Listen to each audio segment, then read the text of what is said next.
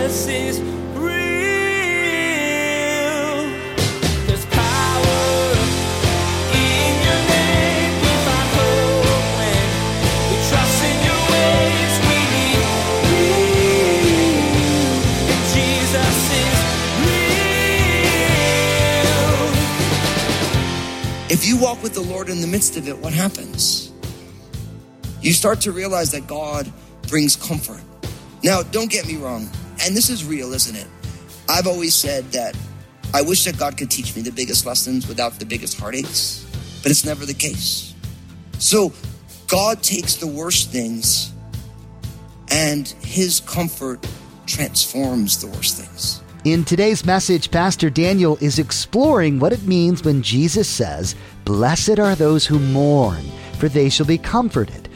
We don't often think of mourning as a blessing. If you've ever lost someone you love, you know it's a time of deep grief and loss. But Jesus said that you are blessed. How can that be? It's possible because our God is a comforter. And when God enters your difficult situations, he ends up transforming you. Now, here's Pastor Daniel in Psalms chapter 30 as he continues his message, The Beauty of Joy. Jesus is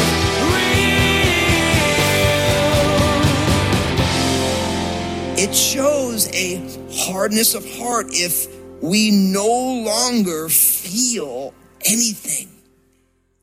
And I'll be honest with you, as I'm even saying that, I'm aware of my own heart hardness.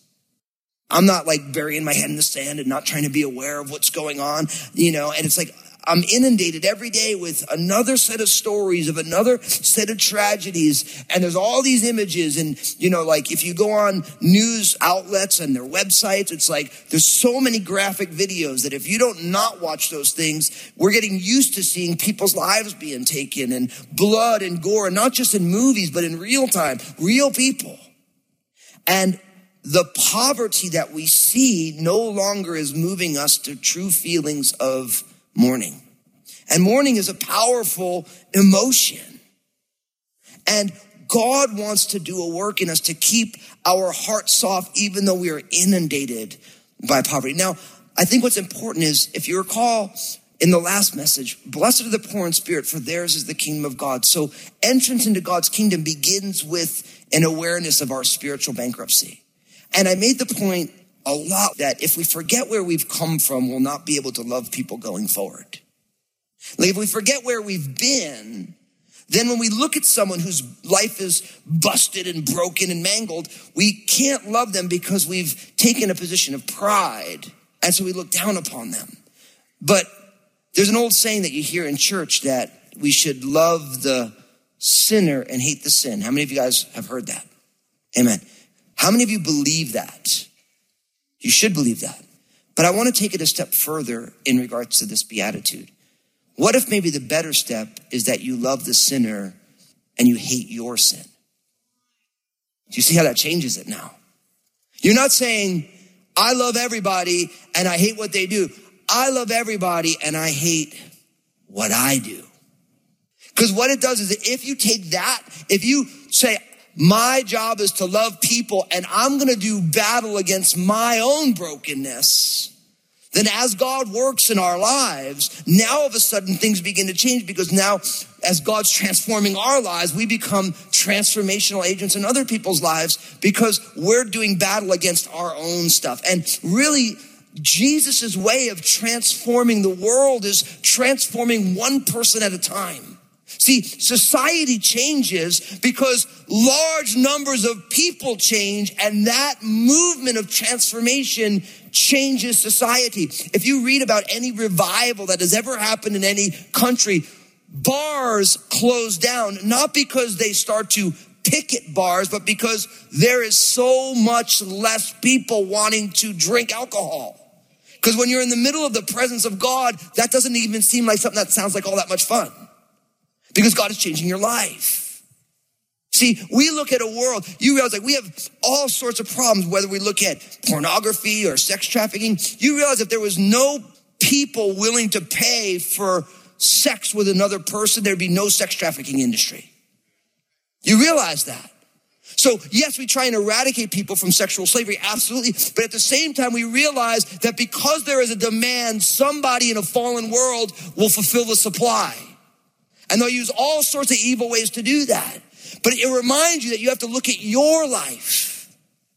What does your desires, what is it driving in this world? And so this idea that happy is the person who mourns, the idea now is that our spiritual poverty, because we're fighting against a hardness of heart, now all of a sudden it causes a true emotional response of grief in our own hearts. And it reminds me of Psalm chapter 30, verses 4 and 5. It says, sing praises to the Lord, you saints of his, and give thanks at the remembrance of his holy name, for his anger is but for a moment, but his favor is for life. Weeping may endure for a night, but joy comes in the morning. Now, you see how this works now? Because listen, not only does our poverty leave us to mourning, it's not about God wants you to be sad and grief-stricken all the time, but God then comforts the brokenhearted.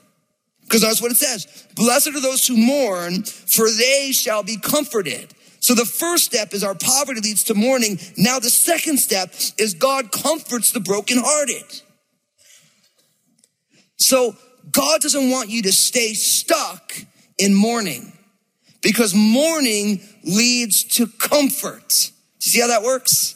And this is how God begins to leverage. This is how he leverages the brokenness of the world, because it begins with a soft heart that is broken for what we see. And then it drives us into the arms of the Lord. And then the Lord brings comfort to the people whose hearts are broken. And this is how God can redeem even the most horrific situations.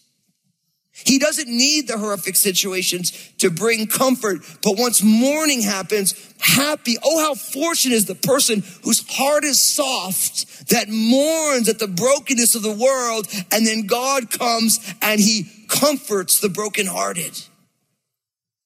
And for many of us who walk through tragedy, severe tragedies, if you walk with the Lord in the midst of it, what happens? You start to realize that God brings comfort. Now, don't get me wrong, and this is real, isn't it? I've always said that I wish that God could teach me the biggest lessons without the biggest heartaches, but it's never the case. So God takes the worst things and his comfort transforms the worst things. See, if you think about it, the greatest tragedy in history was the cross of Jesus Christ. And God also leveraged it to become the greatest triumph in history. Although the disciples wept at the death of Jesus, the joy was unspeakable at the resurrection. I think for some of us hearing this right now, you're stuck on step one. And I think you're here today because God wants to take you to the second step. Some of us are still living in the tragedy. And even though God is seeking to comfort you, you're unwilling to let him right now. And I feel safe saying that because when my mother passed away, I was in that spot where God was seeking to do a restorative and a resurrection work in my life, but I was unwilling because I was still so hurt. See, God's a great physician. He's a good doctor. And really what God wants to do is a good doctor doesn't impose himself on you. He says, this is the treatment that I would like to give you. Will you allow me to do it?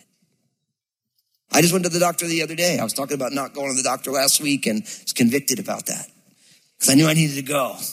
And the doctor's like, well, this is what I want to do. Does that sound good? And I'm like, well, is there any other way? And he's like, no, this is pretty much the way to do that. And I'm like, okay, you know? And I think for some of us right now, it's like, I think for some of you, for the folks who are hearing this, who this is you right now, you know that God's trying to comfort you. He's bringing people around you who care about you, who want to help you. You're hearing the word right now, and there's that part of you that's like, yeah, I totally need this. God wants to comfort you. See, God's comfort doesn't change the tragedy. He changes you through the tragedy. Like, I remember when my mother passed away, someone said, Daniel, listen, time heals all wounds. Don't ever say that to somebody. Can I just tell you that? Because time doesn't heal all wounds. Time makes those wounds feel normal. Jesus heals wounds. Does that make sense? You got hurt, time makes that wound not be like, man, that's a fresh one. You know what I mean? Like, look at that, man, that thing's still mangled. It's like the scar tissue grows over time. But time doesn't heal it. Time just makes that wound like, oh yeah, I remember when I got that back in the day.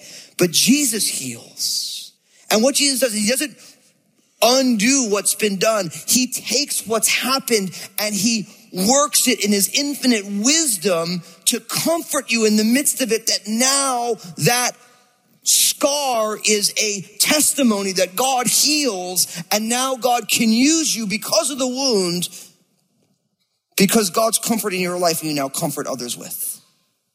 That's what the Apostle Paul said in 2 Corinthians chapter 1, that we comfort others with the comfort we've received. So there's nothing more beautiful than somebody who was an addict who now serves in Renew to help other people work through those addictions. There's nothing more beautiful than somebody who's lost a loved one who is now a leader in Grief Share, right? There's nothing more beautiful than somebody who's been lost, who loves somebody enough to share the good news with them and walks with them through that whole process of coming to Jesus and that whole process of learning how to follow Jesus. See, that's how it works. But you don't have the ability to be empathetic with someone in the same way unless you've walked there and God has met you. See, I was just talking to someone recently who their family upbringing was in what we would consider to be a cult. And in leaving this, their family shuns them. And we always try and connect them with somebody who's been down that road, who's come out of a similar background, because they understand the journey. But that's how God redeems tragedy. That's how he redeems brokenness. And of course, in Isaiah chapter 61, verses 1-3, and I read this when we started talking about these Beatitudes, because remember, Jesus quoted this passage at the beginning of his ministry before he gave the Beatitudes. So Isaiah 61 says this, the Spirit of the Lord God is upon me, because the Lord has anointed me to preach the good news to the poor. He has sent me to heal the brokenhearted, to proclaim liberty to the captives and the opening of the prison to those who are bound, to proclaim the acceptable year of the Lord and the day of vengeance of our God, to comfort all who mourn, to console those who mourn in Zion, to give them beauty for ashes and the oil of joy for mourning. You see how it all fits together now? See, through the tragedy, God intervenes and brings comfort, so that comfort now leads to an outcome that we wouldn't expect. Now, before I leave this idea that God comforts the brokenhearted, listen to Revelation 21, verses 3-4. It says this, and I heard a loud voice from heaven saying, behold, the tabernacle of God is with men, and he will dwell with them, and they shall be his people. God himself will be with them and be their God, and God will wipe away every tear from their eyes.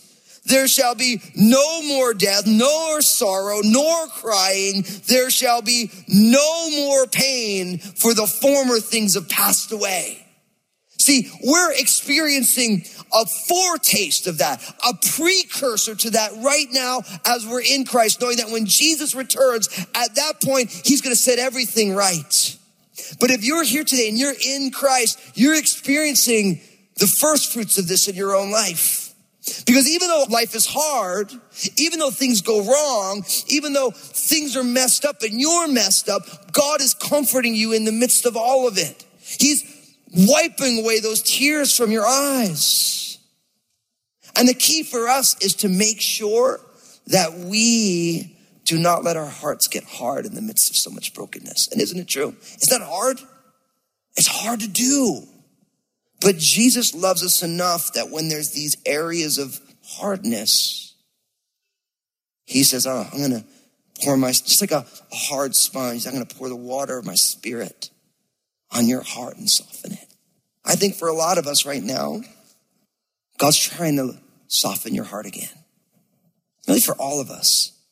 Because let's be honest, for many of us, there's soft areas of our hearts and there's hard areas of our hearts. Like your heart's so soft to your grandkids and kind of hard to your spouse, right? Or your heart is so soft to Jesus, but it's not really to your dog. You know what I mean? Or whatever. You know what I mean? It's like there's these areas where God's trying to do a fresh work.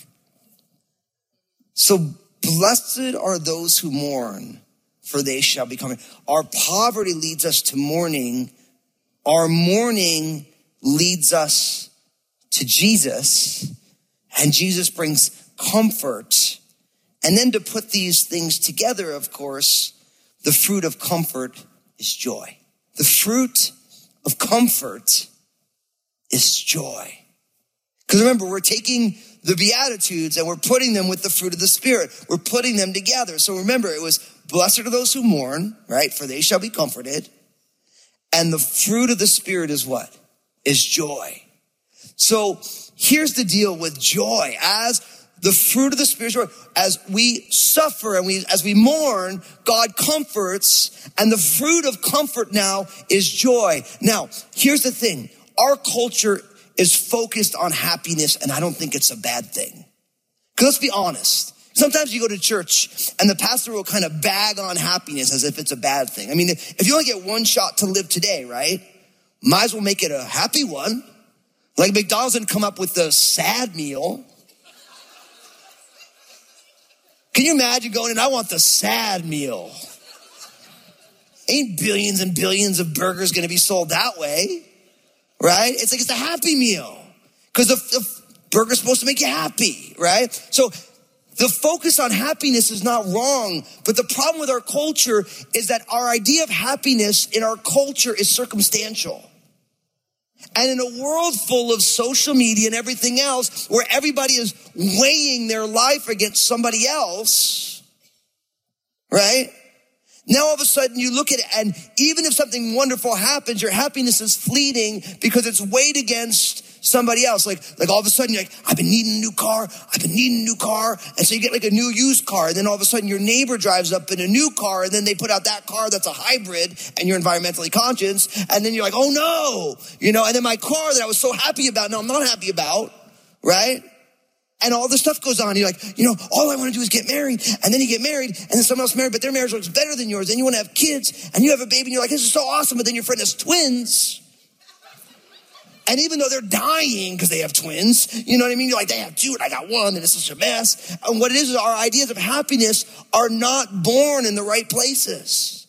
But what I will tell you is that if you let poverty lead to mourning, and then God comforts you in the midst of that mourning, the fruit of God's comfort is joy, because it's not circumstantial anymore. It's a disposition of the heart that trusts that God has this.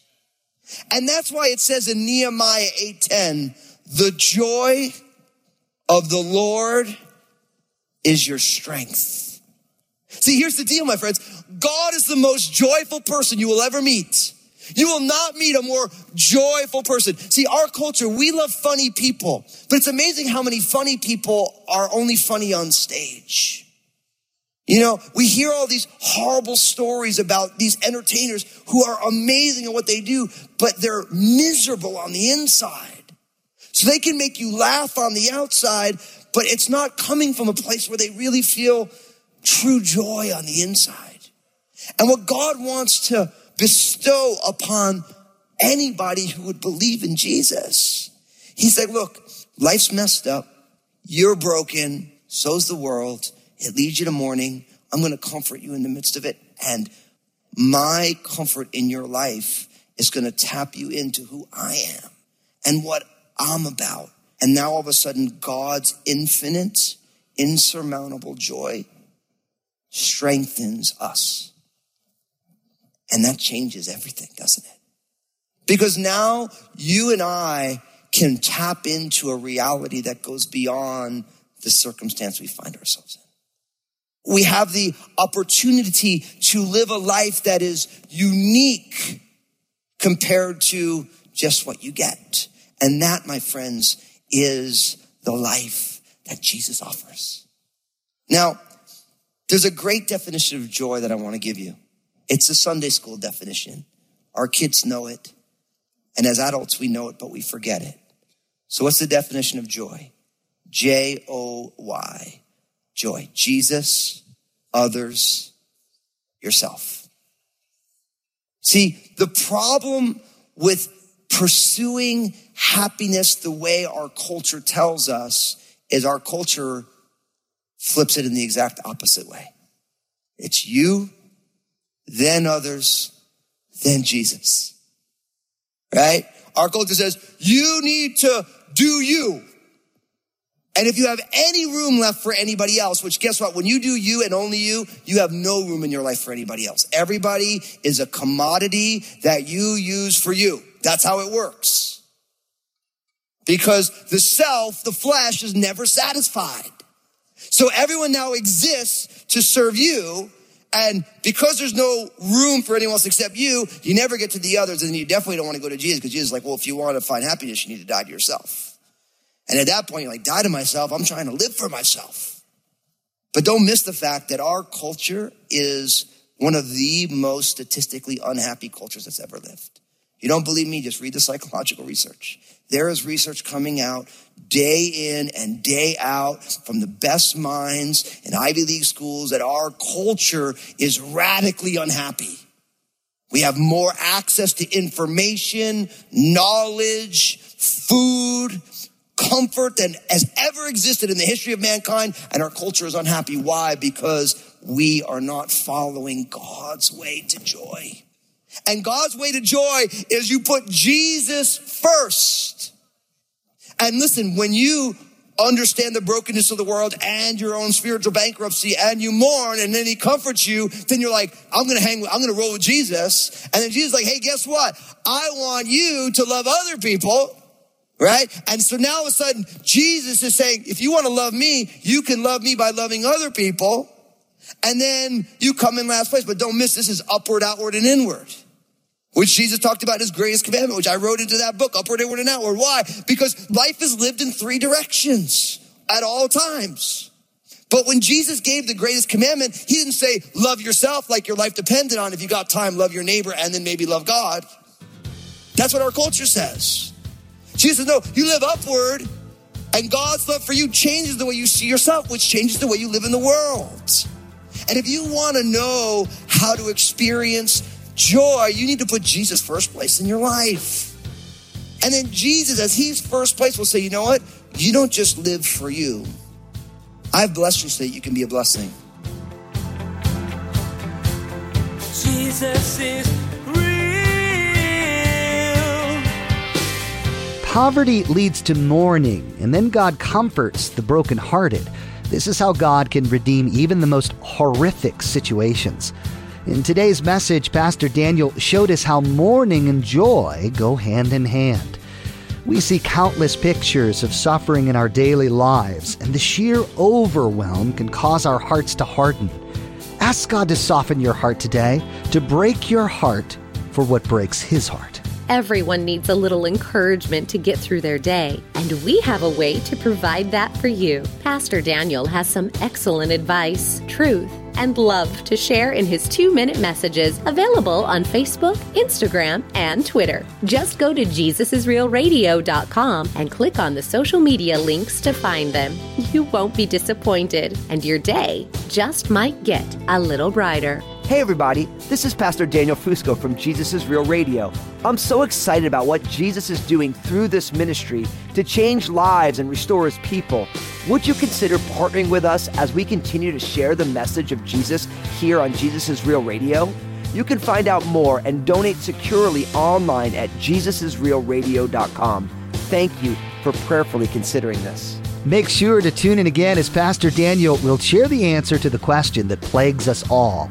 Am I enough?